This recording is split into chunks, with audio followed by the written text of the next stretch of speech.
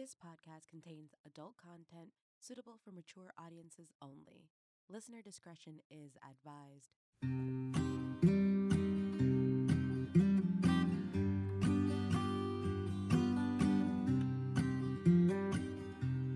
But I ain't like that anymore. I don't kick off like before. I'm more relaxed.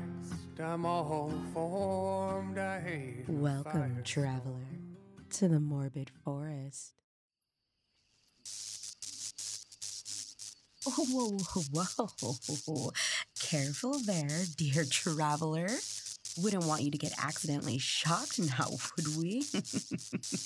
Come on, follow me, and I'll get you where you need to be. What's that?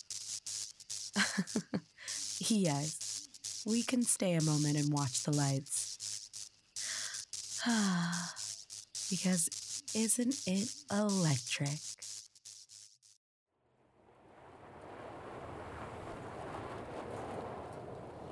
The taxi rolled to a stop in the circular drive of Wildleaf Sanitarium. Vast bay windows blinked their dark lashes at me, my stomach nodding at their stern gaze. Checking in, or you checking out the wildlife? The cabbie's voice jostled my attention from the Institute. I beg your pardon? He gestured flippantly at the looming brick. You know. I blinked, waiting for him to continue. Boy, you really must not know this place. Locals call it the zoo, on account of all the crazy at kennels. I wrinkled my nose at the callous insinuations. Well, I'm sure those crazies have more manners than you, sir. I handed my fare to the floundering fool and stepped from the cab. Wildleaf Sanitarium was not what I expected. White cobbled brick insulated the cries from the inhabitants within, only allowing for the slightest of mewlings to whisper through the cracks. The property was massive, stretching long into the oppressive arms of the foggy morning. I ran my hands nervously over my tweed coat and climbed the steps to my new job. To say I was surprised when I got the call from head physician Dr. Michael Mathers is the understatement of the year. I was no half-wit, however. I was not top of my graduating cohort either. But my mother always said that drive and passion are everything. And in this scenario, Mother knows best. My commitment to helping the troubled souls within the walls ahead could be surpassed by no one. But the nagging voice at the base of my skull whispered I was not qualified to recommend toothpaste, let alone treat the mentally insane.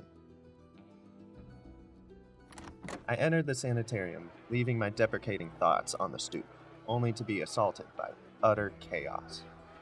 A zoo was indeed the accurate term for what lay before me. Patients ambled like unkempt zombies behind the main reception desk. Some bumping mindlessly into the barrier, others slamming their heads against various surfaces. A nurse and a dozen orderlies were wrangling a herd of screaming individuals to my right, harpoon-sized syringes at the ready. I staggered back as the foul smell of undeniable feces bloomed in my nostrils last. How could anyone truly help these poor lost souls within these cursed walls? It's quite the shock the first time you step through the doors of Wildleaf. But with time, you become accustomed to the atmosphere. A voice over my left shoulder spun me on my heels, a light in this treacherous storm. Green eyes and a crooked smile greeted me, and my shoulders relaxed as I took in the rest of the beauty before me. Dr. Matilda Black. And you are? The owner of the voice reached out a slender hand, the twinkle in her eyes never faltering. I cleared my throat, catching Dr. Black's hand in mine and giving it a firm shake. Dr. Shane Cooper. The woman was petite, but her handshake did not waver in my grip, applying the same pressure as any male colleague would. I wasn't sexist or anything. It is becoming more and more common to find yourself surrounded by female counterparts these days, but most choose to major in secretarial work, especially one as stunning as Dr. Black. At any rate, she had nothing to prove to me, but her handshake said all I needed to know. We are equals. So, Doctor, what brings you to Wildleaf? Dr. Mathers invited me to join your staff. Did I arrive on the wrong day? Dr. Black clucked her tongue, as if realizing my purpose for being there. Oh, of course. As you can see, our patients can be a handful, and it completely slipped my mind you were starting today. Dr. Mathers normally does the new employee inductions personally, but I believe a few things came up that leave him indisposed at the moment. Would you like me to give you a tour until he arrives? Yes, that would be nice. Thank you. Dr. Black ushered me down the adjoining hallway and away from the screams of the patients on the main floor. We took a door on the right and marched in companionable silence, my nervous energy dulling to a light buzz. We climbed the stone stairwell in companionable silence, my mind swirling with the possibilities on how I would start caring for the inhabitants of Wildleaf. We reached the second floor, and Dr. Black rapped on the heavy steel door, and my gaze shifted to her quizzically. I forgot my keys when I came down earlier. I nodded, letting the silence leak in between us. I was about to ask a question when the door opened so quickly, it nearly smashed my nose clean off. I yelped in surprise, moving from the projected path. A head popped out from the other end, swiveling around like a dreidel, trying to find the source of the noise. Sorry about that, but you know you shouldn't be standing in front of doors unless you want to get your face knocked off. The owner of the voice was a gruff-looking woman. Her mostly salt and pepper hair hung like oiled al dente spaghetti from her head in patches. Yes, well, doors aren't meant to be battering rams, Gilda, especially when you're using them to accost new doctors. Dr. Black smiled tightly, but the corners of her eyes crinkled with a pointed air. I was nearly taken aback by the slight change in character. But a fraction of a moment later, I remembered one of my last professors stating while you may act as a friend and counsel to the deranged, a firm hand is to remain to grip the reins of each situation. I was a lonely man, but I must not allow my loneliness to prevail over my practice. Oi! What's the holdup, Gildy? A gruff tone called from behind the female patient. Just meeting the new shrink. May we enter the ward? Or are you guarding against mischief? I'll have to suss out later. Dr. Black inquired. Oh, yeah. Sorry. Please, doctor. Gilda bowed and swept the door wide, allowing us into what I assumed was the main ward of the hospital. My eyes bulged from their sockets at the owner of the male voice behind the door. The man was easily over 6 feet and wider than the doorframe. His eyes were rimmed black, with agitated red veins peeking out from the corners of his sclera. If I dared inch closer, I'd bet money the threads of his patient uniform were screaming in agony as they attempted to keep this gargantuan man from falling into the nude. In contrast, the woman hunched in front of the man. I could have blown her over with a stiff cough. The offending oil-slicked hair was the crowning jewel of her gaunt features. She smiled at me with putrid teeth in a spectrum of white to necrotic. She wore a white ratty robe with the sash pulled taut, keeping her garments in the proper place. Her skin was paper-thin from the lack of sun, this observation skewering my heart more than the rest. The best thing for a patient was outdoor activity. Despite her heinous state, I vowed to make sure she was received proper yard access. This is Dr. Shane Cooper.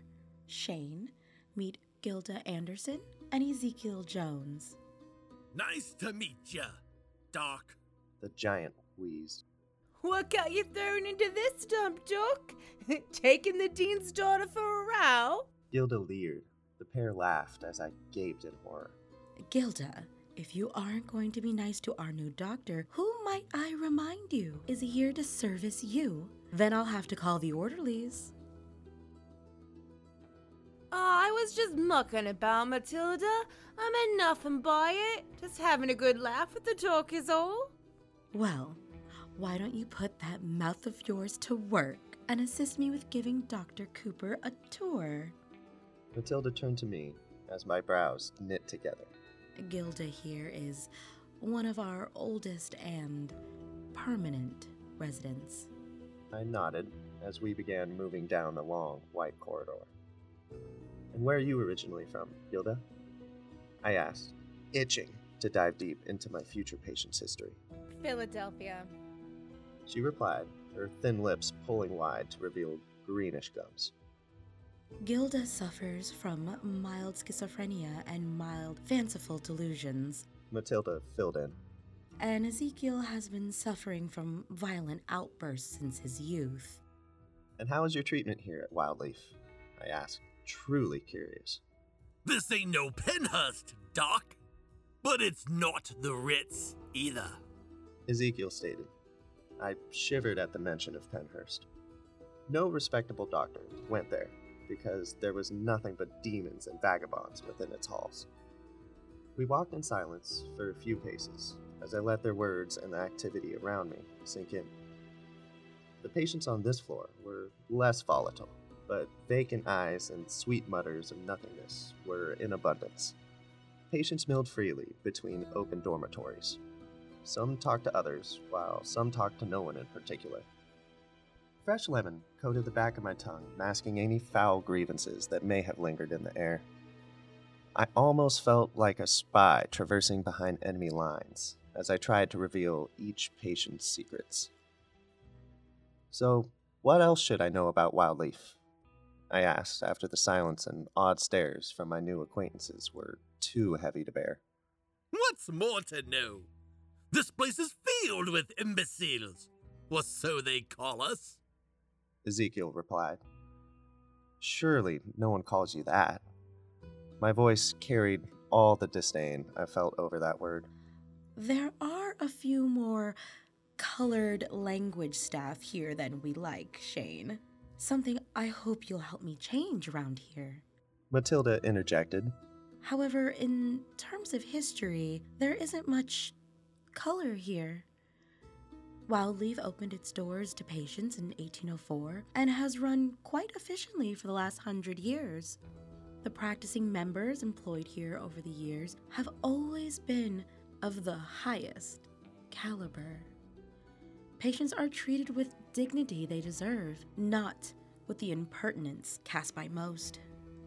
Matilda's eyes darkened at the end of her words, and I wondered if she would ever fill me in on what those dark opinions were. Perhaps the town's sentiment for this establishment has begun to take its toll on her. We entered a wider section of the floor, revealing the abysmal recreation area. A gathering of satin-splotched couches and love seats sat in a haphazard formation around mismatched coffee tables. 2 bookshelves leaned against the far wall with missing shelves and books without faces. A forgotten game of cards sat between 2 patients, both drooling onto the shoulder of their dirty uniform.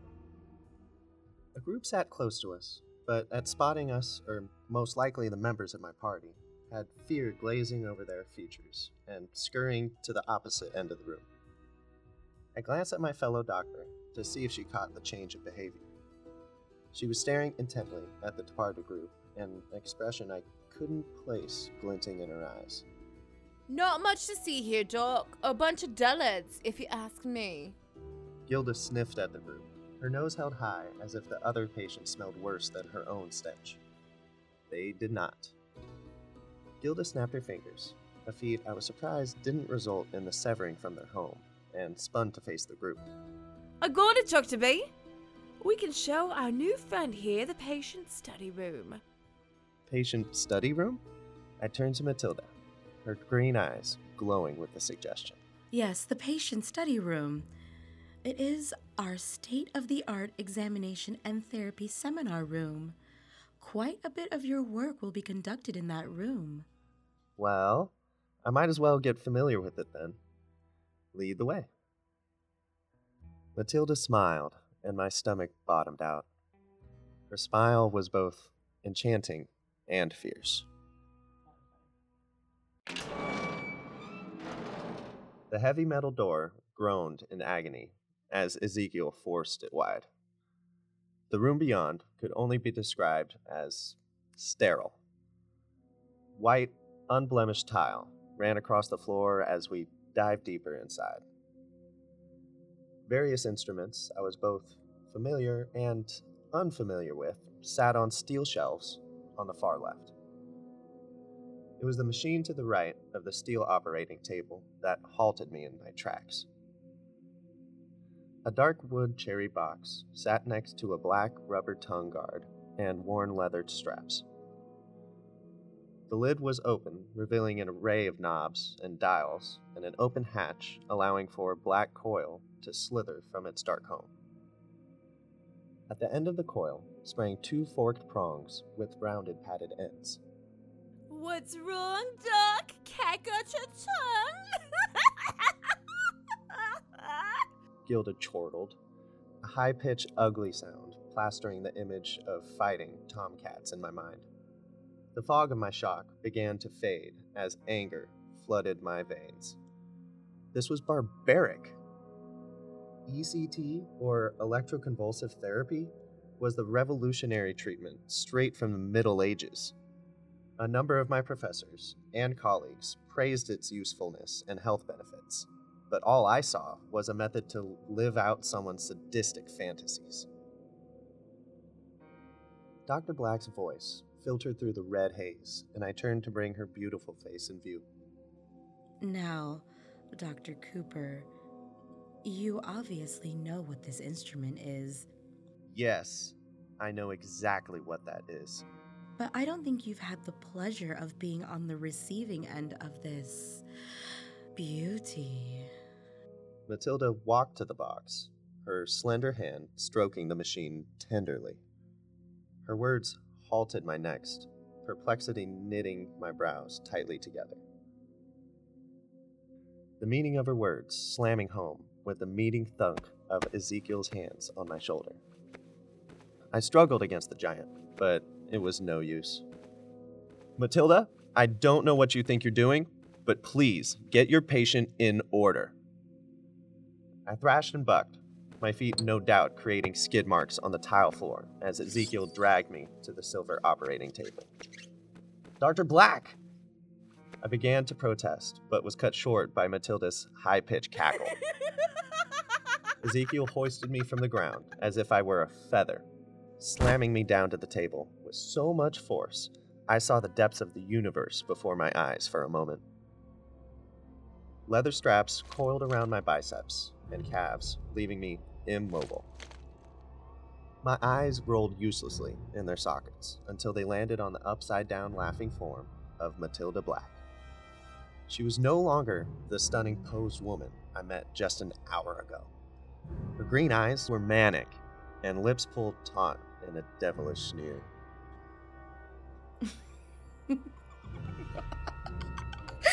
Dr. Black?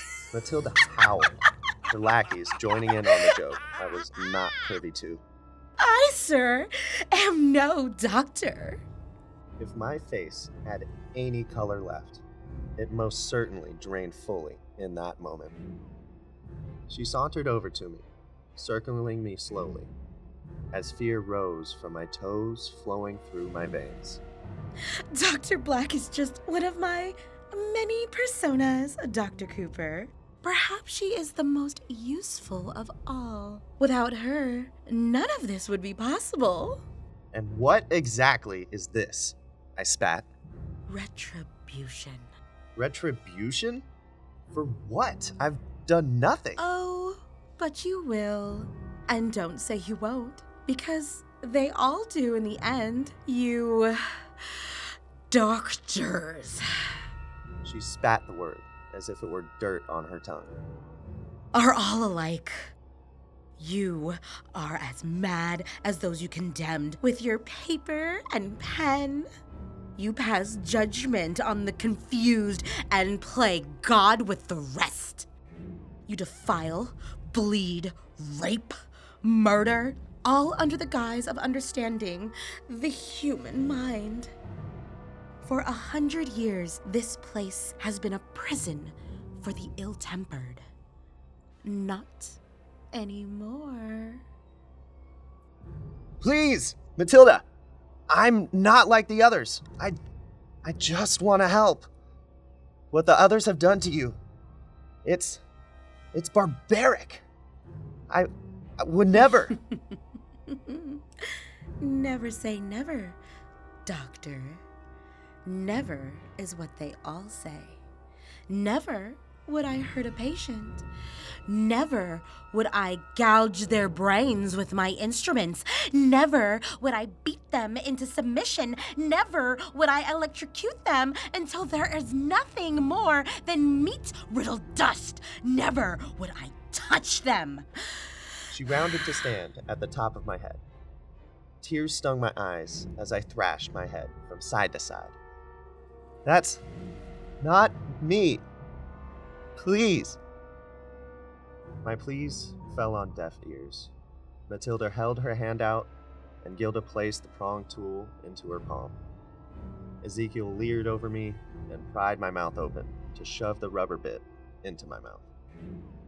Matilda nodded to Gilda, who stood at the knobs, ready for the final command. Matilda leaned down next to my ear, her fingers gently stroking my hair as I began to cry. I am sorry, Shane Cooper. While you might not nor would never be like the monsters who truly have roamed these halls, I just can't take that risk. But don't worry, you'll be able to join the rest of them upstairs in the game room as soon as we are done. Now, hold still. This might sting a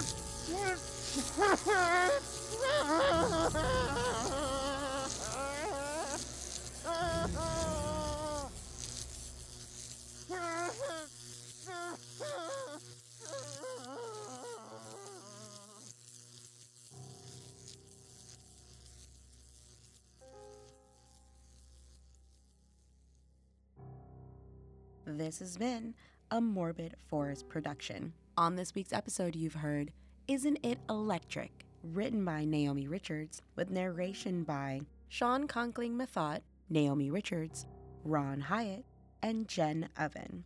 Our theme music this season is Firestorm by Danny Schmidt. If you recall, Jen has been with us since season 2, and she has graced us with her presence for season 3. You'll be seeing much more of her this season as well, so I hope you're ready, listeners. Follow us on Instagram and Twitter to stay up to date on all of the latest Morbid Forest info. You can also send us a little love note at themorbidforest@gmail.com. And we'll see you next week, travelers, on The Morbid Forest.